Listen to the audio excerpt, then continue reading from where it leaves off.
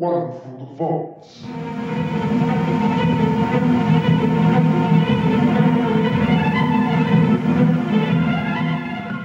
Welcome to another episode of One from the Vaults, the podcast that brings you all of the dirt, gossip, and glamour from trans history. I'm your host, Morgan M. Page. Over the past few years, thanks in large part to the short experimental documentary by Rhys Ernst, the publication of Bryce Smith's excellent biography, and most recently, Zach Ozma and Ellis Martin's edited collection of his diaries, there has been an explosion of interest in the life of white, gay, trans man Lou Sullivan.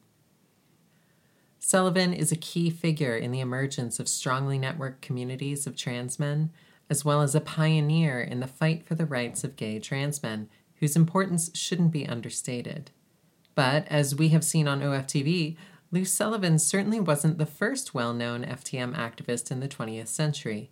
His work was made possible by a number of men who came right before him, men who he considered his mentors and heroes, including my old friend Rupert Raj, a biracial, bisexual Canadian who amassed the network that Lou eventually took over, and another lesser-known figure from the 1970s who is the star of tonight's show.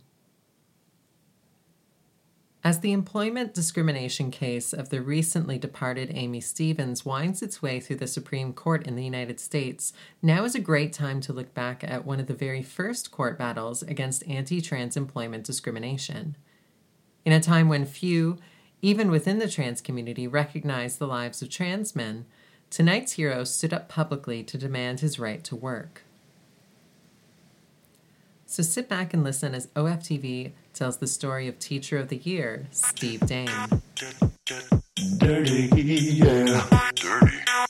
Well, like what? Sorta like soccer practice with the water polo team. Do some track and field on the football green. Go to the locker room, do some weight training. Dude, it would be real hot if we joined Army.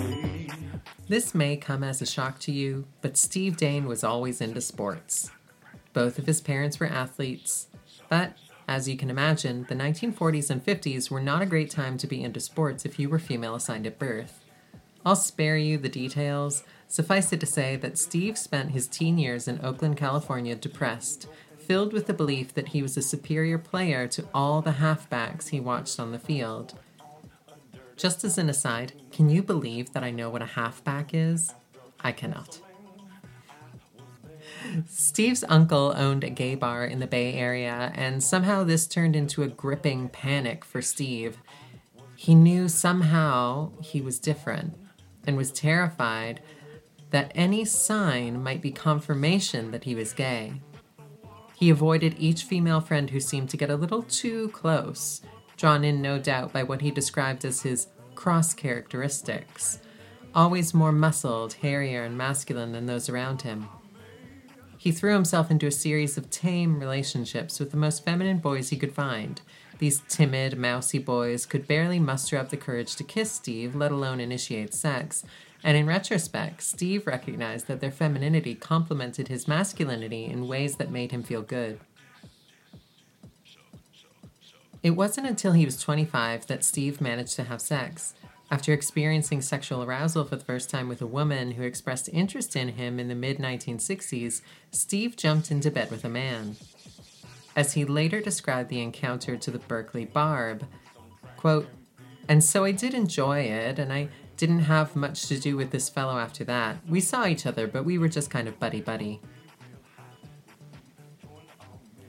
A few years later, Steve was becoming aware that he had some issues with his sexual identity. But then things changed suddenly. Steve fell completely in love, having never done so before, with a handsome engineer. They quickly married in January 1974. Steve pushed himself to become the ideal of a woman. Quote, "I was adopting the typical role of what I would want to do if I were a woman for a man, get it? Cook his breakfast and make his lunches and do all the things that I would do." In some ways, Steve was treating this role shift as a sort of test. Could he become a woman and resolve the decades of confusion he'd felt about his body? He says his husband was aware that they spoke of this sexual identity problem, but ultimately, Steve couldn't hold it up. The relationship quickly fell apart and they broke up that same summer, remaining friends. By the next year, Steve was looking for a solution.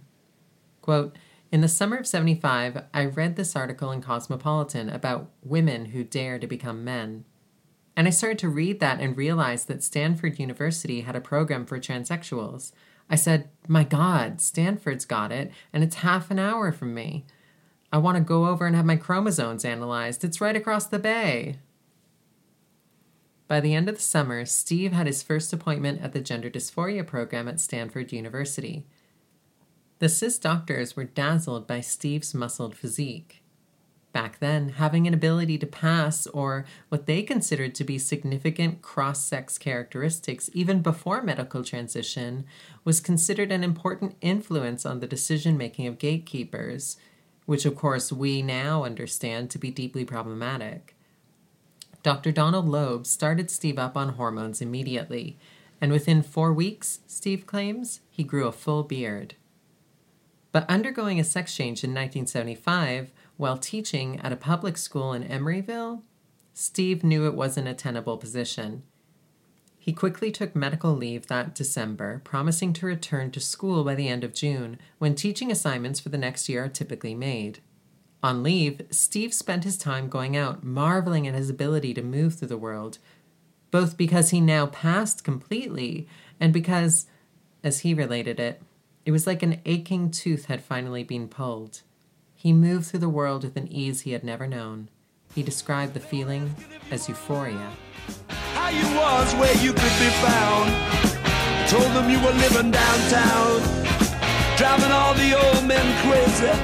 The boys are back in town, boys are back in town. I said, the boys are back in town, the boys are back in town. The boys are back in town, the boys are back in town. A plan came together. He would stay Steve. This experiment had worked.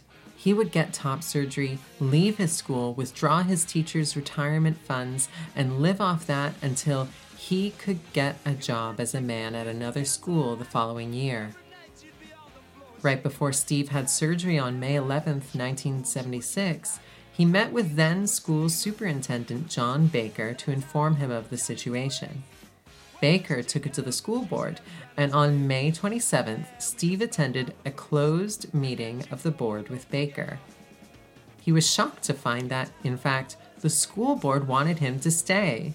He was quite a beloved teacher among his pupils and colleagues. The board encouraged him to simply apply for a different position at the same school for the following semester. Unfortunately, though Steve wanted all of it kept quite quiet, inevitably parents got word of the news. A new superintendent, Louis Stommel, was brought in. The Berkeley Barb in November 1976 described Stommel as a, quote, know-nothing conservative who refuses to even talk to the press. Stommel would not even consider the possibility of Steve's return. By August, Steve got himself a lawyer. Palo Alto-based Larry Sleezer told him to attend the teachers' as usual September 2nd back-to-school orientation day. But when Steve showed up, Stommel blocked his entrance and made a citizen's arrest, claiming that Steve was trespassing. This charge was thrown out immediately, as Steve was still a certified school employee, but not before Steve was dragged down to the police station and fingerprinted. Steve continued to fight. By October, a writ of mandate forced the school board to either rehire him or suspend him. And under the influence of Stommel, on October 18th, Steve Dane was suspended without pay. A vote of teachers was held, with 33 in favor of Steve and only 2 opposed. Undeterred by this overwhelming support for Steve, Stommel hired a private investigator to try to dig up dirt on Steve's life. But one wonders what dirt a person could find. By all accounts, Steve was a beloved gym teacher who lived a fairly chaste life at that point. He had completed a master's and was finishing up a PhD at that time at Berkeley. He had several dogs, his favorite breed being the Great Dane, an animal that was larger than his 5'4" stature, and he also had a pet raccoon. Longtime listeners will remember FTM multimillionaire Reed Erickson's pet leopard Henry. Slightly odd pet choices have a long lineage in the history of transmasculinity, it seems. We'll return to this in a second. Stommel cooked up a new strategy for firing Steve. That Steve's medical leave during his transition had defrauded the taxpayers. The media was all too happy to jump on the story, with an emboldened Stommel finally giving interviews. How could we have him or her teaching the kids? Let's say it. It has a beard and a mastectomy. It's taking male hormones. Does it have other male equipment? Would it go through the door marked man or one marked woman? Was I to put one marked Dane? Stommel spat. Mark me, if it wins, all the sexual weirdos will be coming out of the closets across the land and demanding teaching jobs. Kids can't handle stuff like this. They don't have the sophistication. Some parents disagreed.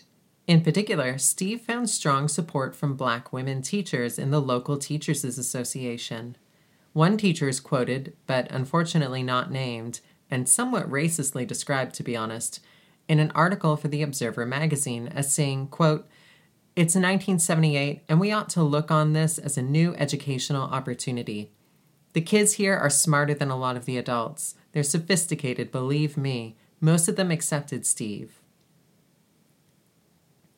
Steve had by now launched a legal fight, but it quickly drained his resources. He had to sell his car and take a job in construction. By 1978, he was giving up hope of winning as hearings dragged through the court like molasses. Media attention had also turned some parents against him, almost leading to blows at some of the public meetings held on the topic. Stommel had found a winning strategy in the claim that Steve had unlawfully taken medical leave for transsexualism. Though the State Commission on Professional Conduct reversed the district's decision to fire Steve, they were swayed by the argument around medical leave, and Steve lost his case initially. Stommel had conducted an effective disinformation campaign, creating allegations that Steve had taken students on unauthorized field trips to his home where he, quote, gave lectures on sex changes to them. Steve denied any wrongdoing. Steve eventually won his salary on appeal, plus the costs of the lawsuit and attorney fees. Still, he was barred from teaching at Emory. This fight was really the first shot in what would become Anita Bryant's Prop 6, a proposition aimed at restricting LGBT people from teaching in schools. Though he was utterly depleted by the fight, Steve continued to fight for his community. Alongside figures like Harvey Milk, Steve was vocal in his opposition to Prop 6. He also began mentoring a young Lou Sullivan, who had reached out after reading the press coverage of Steve's case. Throughout the 1980s, Steve would continue to mentor young trans men, including Jamison Green. My friend, trans poet and memoirist Max Wolf-Valerio described meeting him back then. Quote, "Later I would meet Steve Dane. Steve had been Lou's hero. In those days, most trans men in the Bay Area went off on a pilgrimage to meet him as soon as we entered medical transition. Lou had met Steve years before he began his transition, and Jamison Green would meet him a short time before I did. It was nearly a ritual, a rite of passage to meet with Steve. There were no trans men that we knew of who had come before him. Mario Martino was on the East Coast, living in safe obscurity, although some were in communication with him, and Rupert Raj was in Canada. Steve was nearby and our most visible example, and someone who each of us hoped would confer wisdom and a kind of blessing or validation. I think we were all a bit awestruck, and Steve didn't let us down. I know he didn't let me down. I still remember meeting him in Union City. He picked me up from BART, and I was taken with his easy and total masculinity. He was hirsute and handsome, confident and kind. He was sensitive to each question I asked, and his answers would influence me for the entirety of my transition. In 1985, Steve appeared in what was then a groundbreaking HBO documentary. Directed by Lee Grant, What's My Sex is one of the few early trans documentaries to include the lives of trans men. Steve is one of 2 trans men followed in the documentary. Most of us don't question our sexual identity. We know whether we're male or female. For others, it's not so simple. The dated but historic film is currently available on Vimeo if you'd like to rent it. Here's a short clip of Steve. This is an album of the publicity that was written up over their public. Even though he had been named Teacher of the Year, Stephen lost his job in 1977 because he chose to have surgery. He had to defend himself in court for almost 4 years. Although the court declared him a fit teacher, no one would hire him again. Basically, it started out that I was suspended on immoral charges, and I was going to withdraw from my teaching position. What did you teach? Physical education. I taught grades 7 through 12. And I was going to withdraw from that school and go to another area and teach. And I was encouraged to return by the school board and get reassigned. And we changed superintendents at that time. And he, along with, I'm sure, some people in the district themselves who couldn't deal with this, did everything they could to make it difficult for me, and I did. That same year, 1985, Steve launched a new career, going to school to become a chiropractor. In 1988, he graduated from Life Chiropractic College West with a Doctor of Chiropractic degree. He launched a small and successful practice. Eventually, he was able to return to teaching at Life Chiropractic College West and Ohlone College. He later married his wife, Robin, through whom he had 2 stepdaughters. Throughout his life, Steve continued to collect misfit pets, earning himself the nickname Dr. Dolittle, according to his obituary in the East Bay Times. Over the years, he had not just a variety of dogs and a raccoon, but also rabbits, an iguana, rats, fish, pot-bellied pigs, birds, and cats. In 2006, he earned his Doctor of Naturopathy degree. Steve's health had been rough for some time, though. In 2001, he'd been diagnosed with breast cancer. It had returned in 2004 and a 3rd time in the summer of 2007. Unfortunately, this proved fatal. On October 10th, 2007, surrounded by his family, Steve Dane passed away at the age of 68. But Steve's story does not end there.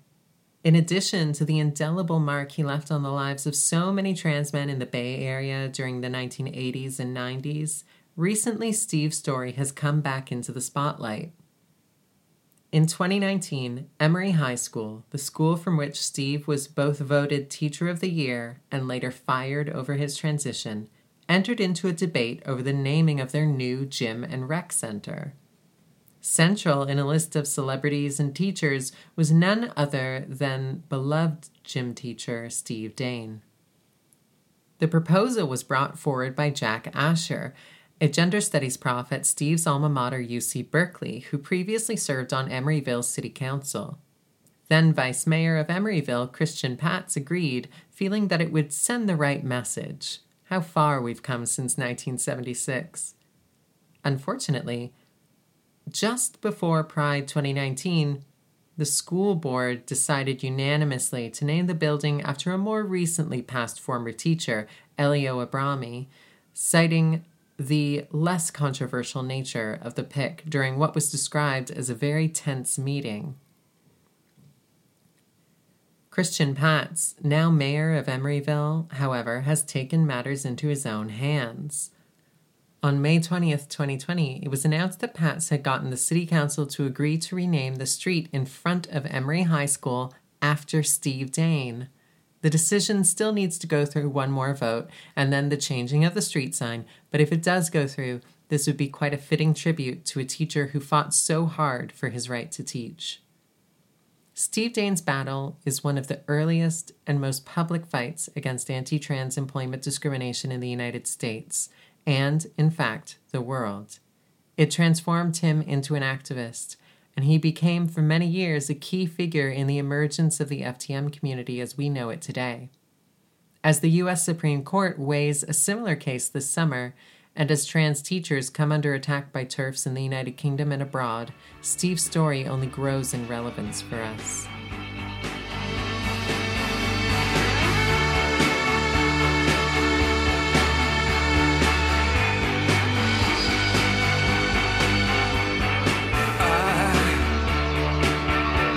I wish you could swim like dolphins. Thanks for listening to this episode of One from the Vaults, the podcast that brings you all of the dirt, gossip, and glamour from trans history. I'm your host, Morgan M. Page. One from the Vaults is written, recorded, and produced by me, Morgan M. Page. It is recorded in London, England. Check out the show notes for all the sources I used. If you like the show, please subscribe on SoundCloud, iTunes, or Google Play. You can also tweet at me at Morgan M. Page on Twitter, or follow OFTV at OFTV Podcast. Join us next time for another story from our trans ancestors. Good night.